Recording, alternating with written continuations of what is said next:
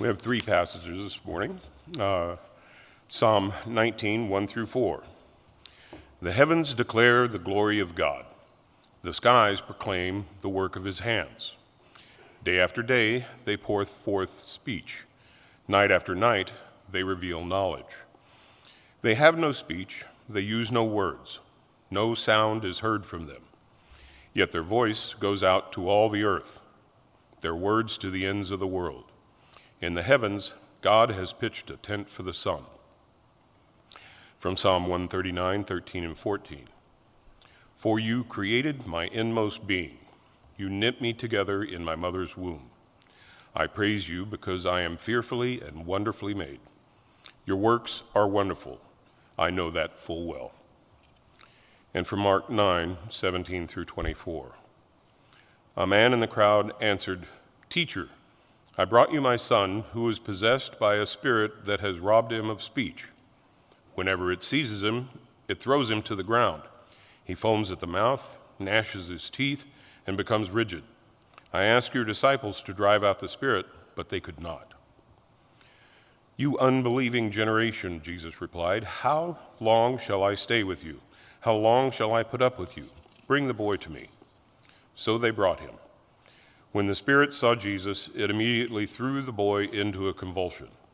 He fell to the ground and rolled around, foaming at the mouth.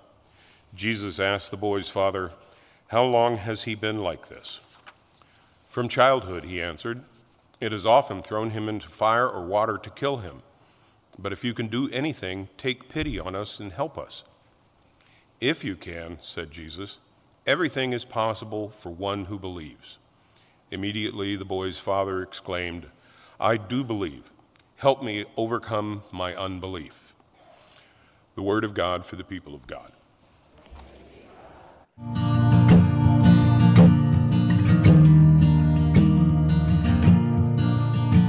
There's a gray river of doubt between my head and my heart. They say seeing is believing. I only see myself reflected in the currents of the great unknown.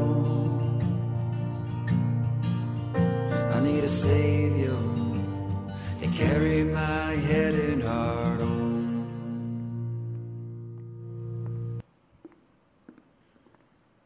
I wonder if you'd pray with me. Holy God, we are gathered together today, both here in this sanctuary and in the sanctuary through online, and it is good to be together. And I ask now, God, for your Holy Spirit to fall upon the words that I have, that they might become your words, so that together we might learn more about who you are, more about what doubt is in our lives, and how we can turn that doubt towards faith. And I pray this in your name. Amen. So, as you see, we're beginning this sermon series called Wrestling with Doubt. And I thought that I would start out with this study that was done at Church of the Resurrection. They did a survey at Church of the Resurrection, which is in Kansas City. It is a church much like ours, similar demographics, except it's a whole lot larger. And they surveyed 1,500 people about faith and doubt and all the things around it. And I thought I wanted to share just a couple questions. Here's the first question they asked. Do you doubt? Clear, simple question. Here's the answer. 95% said, yes, they doubt. Here's the second question. How often do you doubt? Let's see the results.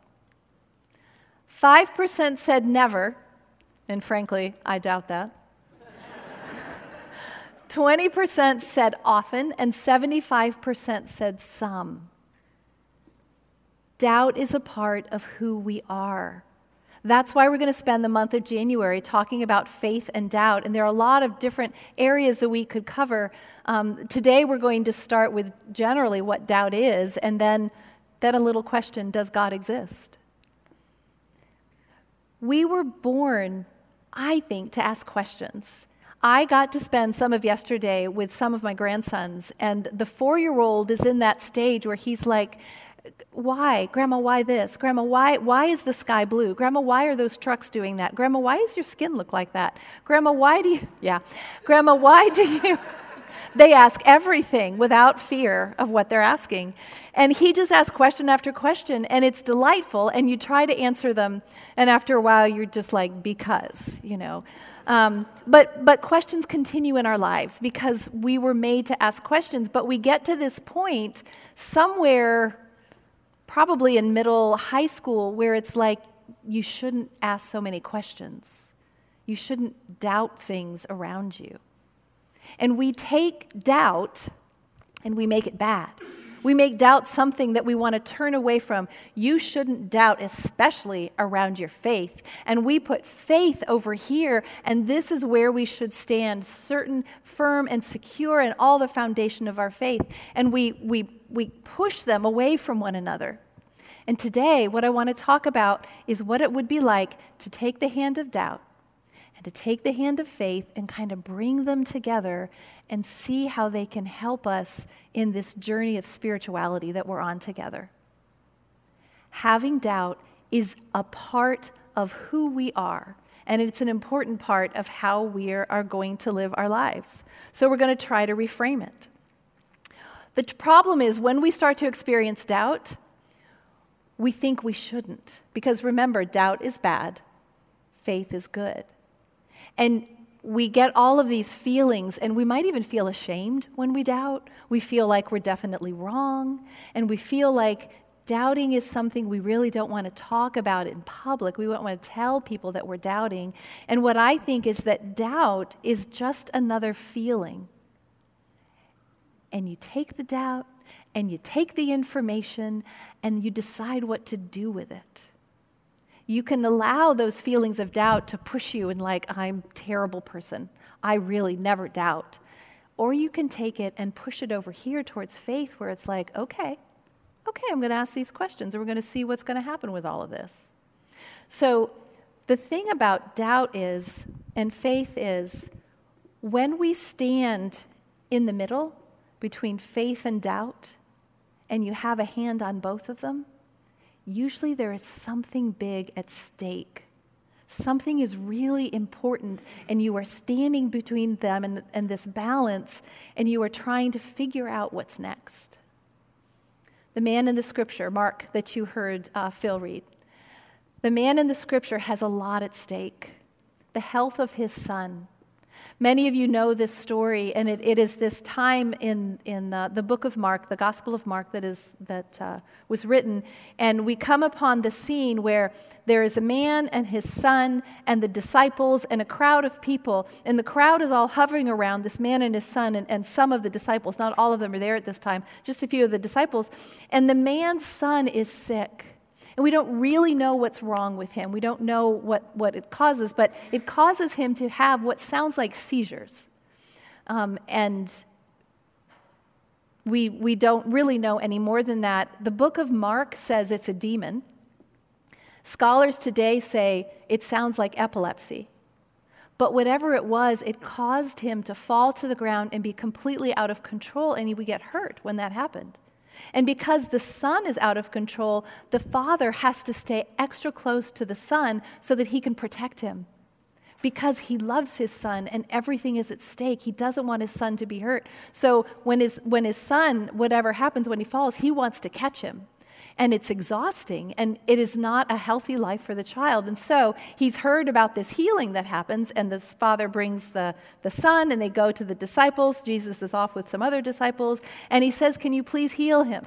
And I want you to picture, they're all standing around, and the disciples are like doing what they've seen Jesus do, and they're like, we can do this, and we're just going to do this. And they try, and it doesn't work.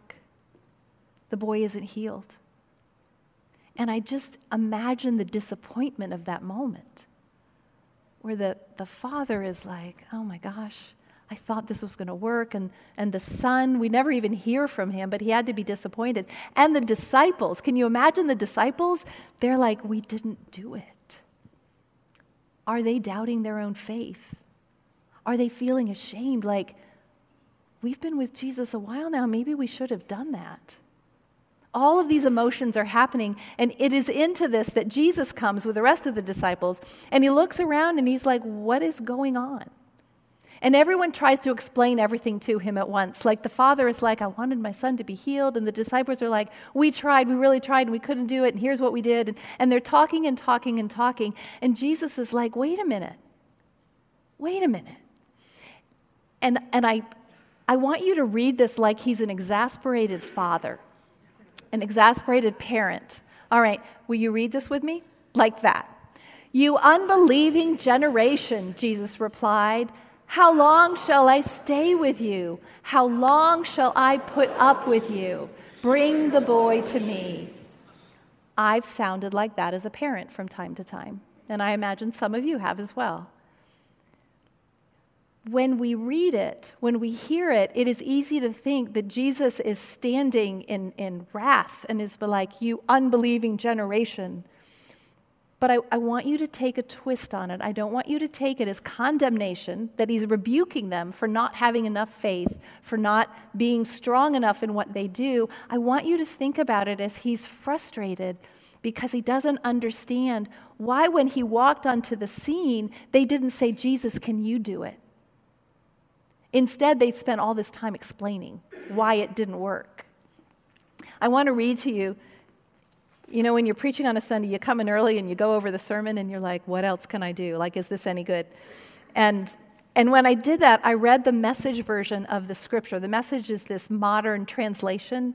It's a paraphrase, but it's put into language that I really like. And here's what this scripture sounds like in the Message. Jesus said, what a generation, no sense of God.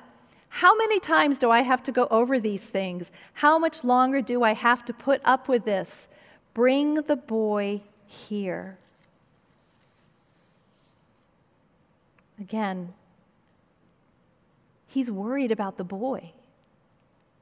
He is not berating them for what they didn't do. He is frustrated because Jesus' compassion radar is going off. The boy is suffering, the father is hurting, and Jesus knows that he can make a difference. And so he engages with the father, and then they have this conversation. Jesus asked the boy's father, how long has he been like this? From childhood, he answered, it has often thrown him into the fire or water to kill him. Imagine being that parent. And then he says this, but if you can do anything, take pity on us and help us. If you can do anything, take pity on us and help us. And then Jesus is like, if I can, everything is possible for the one who believes. Read this next line with me. Immediately, the boy's father exclaimed, I do believe. Help me overcome my unbelief. And at that moment, the father takes the hand of doubt and he takes the hand of faith and he walks toward Jesus. I do believe, help my unbelief. I would imagine we have all felt like this at some time. The father, I would love to talk to the father. I so respect him. He is all in for this. Again, he knows what's at stake. And so he's like, oh, I have doubt.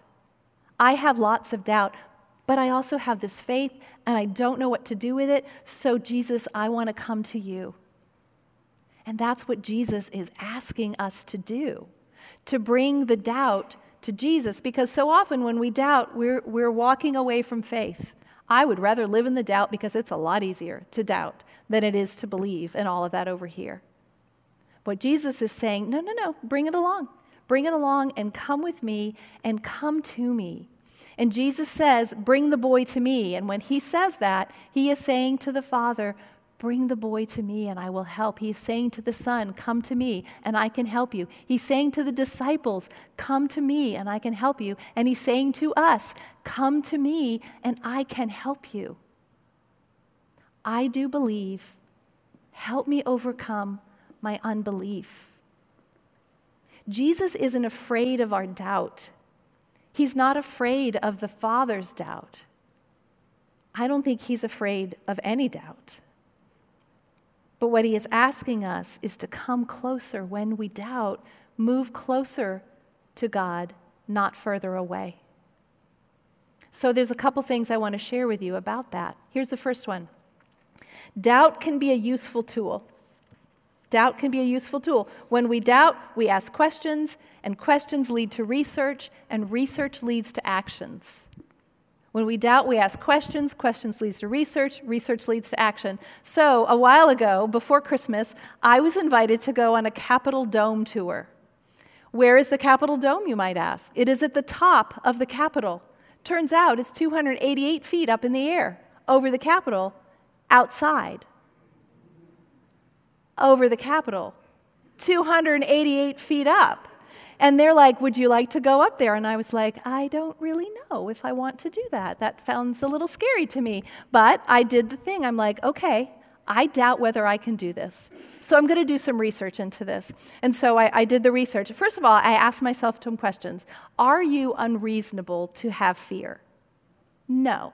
You can have fear about whatever you want to have fear about. So it's not unreasonable.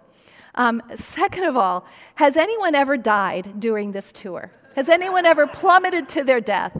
I did the research, and no, they have not. Would they allow people to go on a tour that's not safe? No, they would not. This is the U.S. government. It's very safe. And so I am picturing in my mind a little skinny ladder from the floor of the Capitol up to the dome. And we're just going to climb up like this, which I know is ridiculous, but that's what was in my mind because heights and I do not go very well together. And I went online. That's not how it is at all. There's actual steps and there's handrails you can hold on to. There is no plummet to your death. And so the last question I asked myself was, what would I miss if I don't do it? And this is what I would have missed. That's 288 feet up. And I did it. And you don't have to go to the edge. It's very safe, but you don't even have to go to the edge. And it was beautiful and it was amazing, and I just am so grateful that I did it. Now, was this a life or death decision for me? It really was not, although I questioned it at the beginning. But it caused me to examine my doubt, to ask questions, to do the research, and then to decide what I was going to do.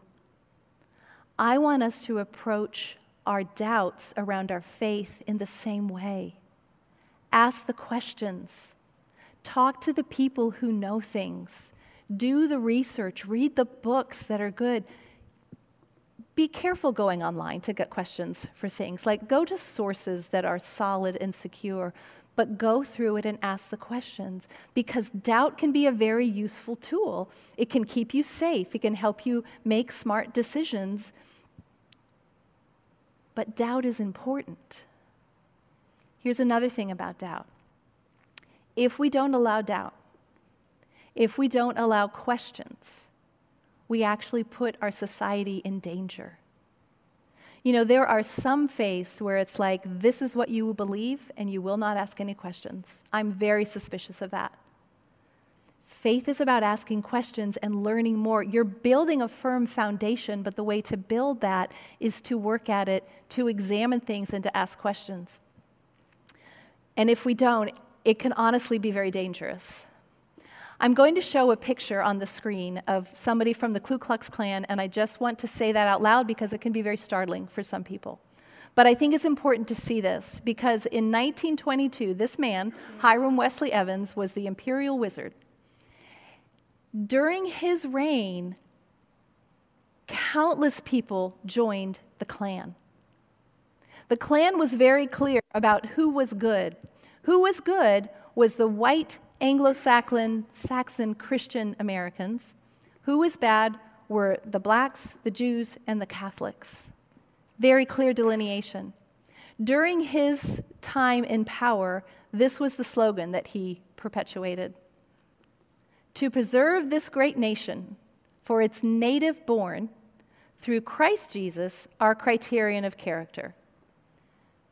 When I read that, you can leave that back up for just a minute.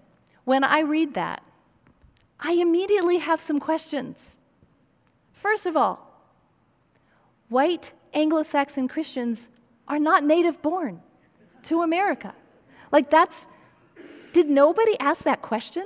Did nobody think, wait a minute, this makes no sense. No, what they did was they blindly followed. It's called blind obedience. The second thing is, Christ Jesus, our criterion of character. You all know what the Klan did, right?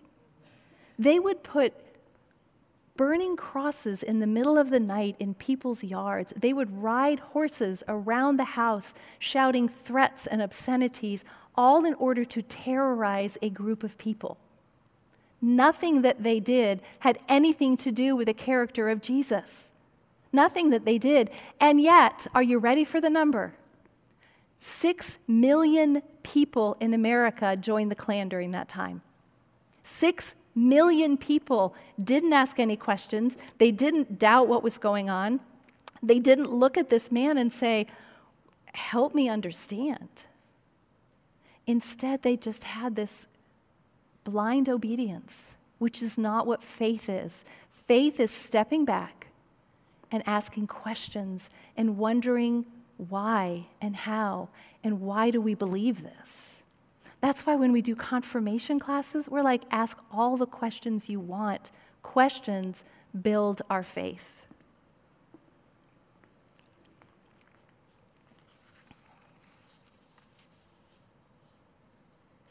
I believe that there is a place for doubt.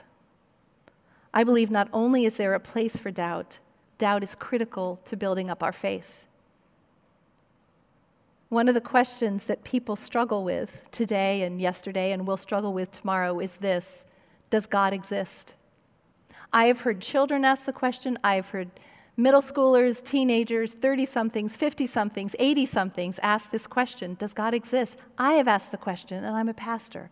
Does God exist? We all struggle with doubt in our lives.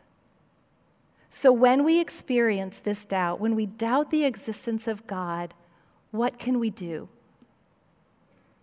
Remember the father in the book of Mark. I believe. I believe. Yeah.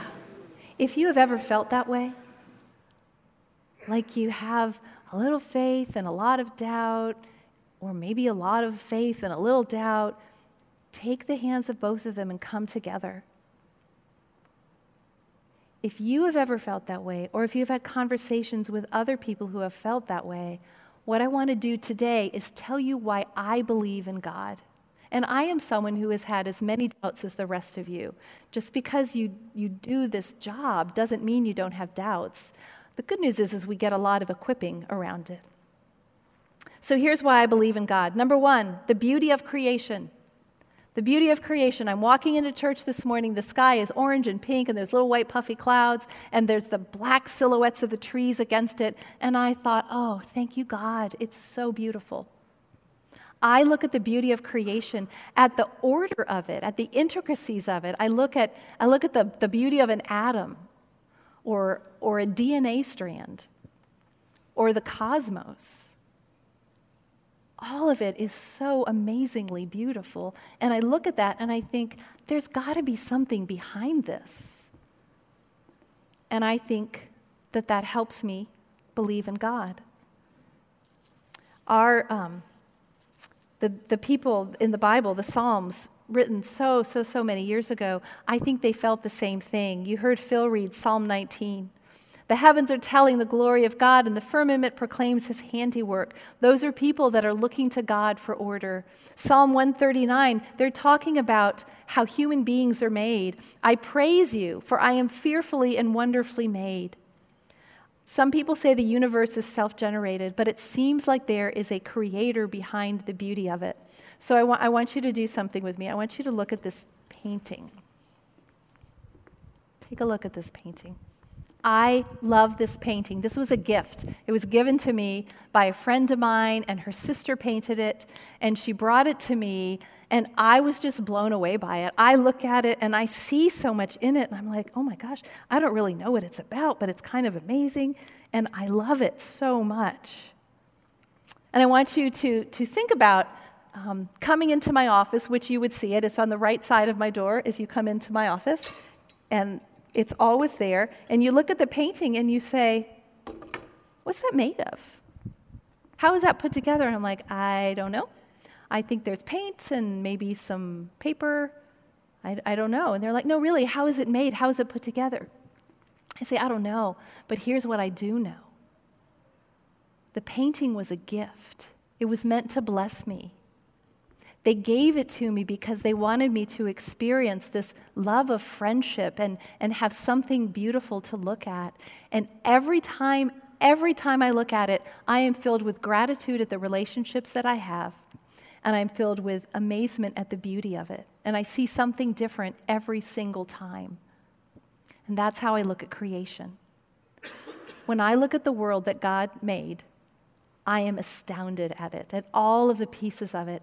So when I look at the beauty of creation, I believe that God exists. Second thing, the experience of God in my life. I grew up in church. I was the first baby baptized in our church in North Canton, Ohio. And that was great, and I went to Sunday school and worship and did everything, and I believed in God. I knew God was there, but it wasn't until I went to church camp, I must have been about 9th grade, that I had an experience of God. And it happened on the Friday night, and we're all sitting in the lodge on the floor, and there's candles around, and we're receiving Holy Communion, and they're passing the bread and the juice around the circle. And while that's happening, all of a sudden, in the middle of this, I saw Jesus. And I don't know if it was a vision, I don't know really what it was, but it was a profound experience of God. And it changed me. And I walked away from that experience a different person. And I asked our camp director, I said, what was that? And he's like, oh, God is trying to get your attention. And I said, well, God did. What am I supposed to do with it? And he said, I don't know. And I said, but what do I do? He said, explore it, examine it, ask questions. And so I did. I remember asking him in particular, question after question. I remember sitting on the steps of the lodge one day, and I'm like, but the resurrection, I don't really understand how that works at all. And he's like, I don't either. Here's something you can read. Let's talk this through.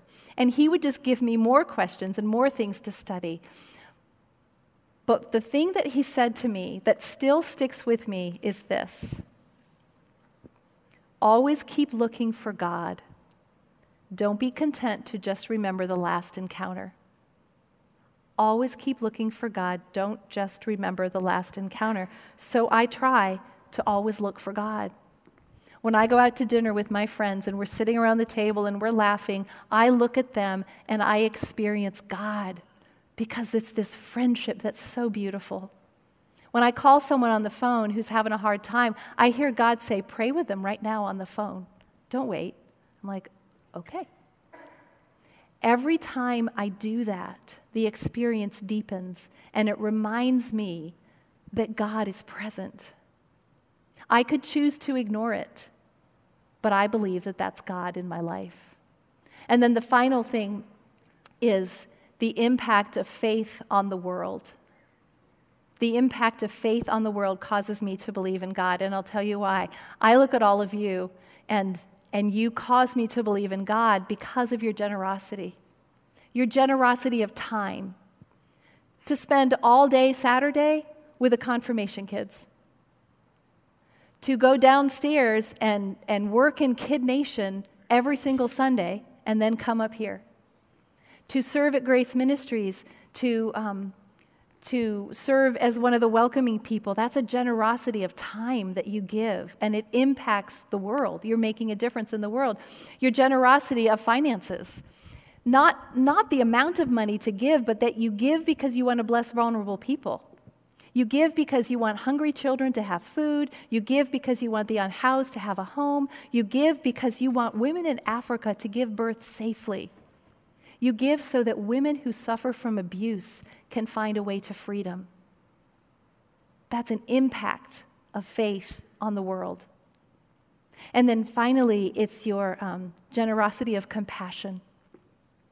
You people write so many cards to people who are hurting. We've got this card ministry that blesses person after person after person every single week. And people say, I received the nicest card. They're going through really hard times and somebody blesses them with compassion. Some of you drive people to chemotherapy appointments. Some of you take meals to people when they're in hard times. Some of you just sit and pray with someone. Your generosity of compassion leads me to believe in God, because why else would you do it? You want to make a difference in the world because of your faith. I think that's the beauty of the church. We get to make a difference in the world because together, whether we are heavy on the doubt side or heavy on the faith side, we come together and we impact the world for good. That's what the church is at its best. And that causes me to believe in God. So if you're ever in a time in your life and you're doubting, maybe it's today, and you're doubting the existence of God, or you know someone who's doubting the existence of God, I want to suggest that you do the practice that I just did. I want you to get paper and pen or computer or however you write things down. I want you to answer these questions. I want you to look at the beauty of God in creation and ask yourself, how does it make me feel? What do I believe about creation? And then I want you to look at your own experiences of God in your life and write one of them down and reflect on it. And then look for the next one, and the next one, and the next one. And if you do that, you will see God more and more and more. And then I want you to come up with your own examples for the impact of faith on the world. Where do you see it happening? And you can't take what I just said. You've got to come up with your own. Where do you see the impact of faith on the world? And I want you to reflect on it, and I want you to ask questions. I want you to sit with someone, whether it's your partner or somebody that you live with or a friend. Talk about it. And if you've got a friend who's saying to you, I don't know why you go to church. I don't know why you pray. I don't know why you do this. Say, let's just have a conversation. And remember that you can take the hand of doubt and you can take the hand of faith and you can bring it all right up to Jesus. Because that man in Mark 9, I believe, help my unbelief. Jesus wants us to come forward with all of that doubt, not hide it away and pretend it's not there, because it's real and all of us have it, and it's okay. I wonder if you'd pray with me this morning. Holy God, I am certain that there are people who are listening to this who are deep in doubt, because that's the way of life, that's the way of faith, that's the way of who we are. And I pray, God, that they might be able to experience you in a way that would be helpful, or that someone here would reach out, and that there might be dialogue and conversation about what it means to doubt and what it means to have faith, and that all of it is okay. And what you really want us to do is come forward to you and offer it all to you. And I pray this in the name of Christ, who loves us all. Amen.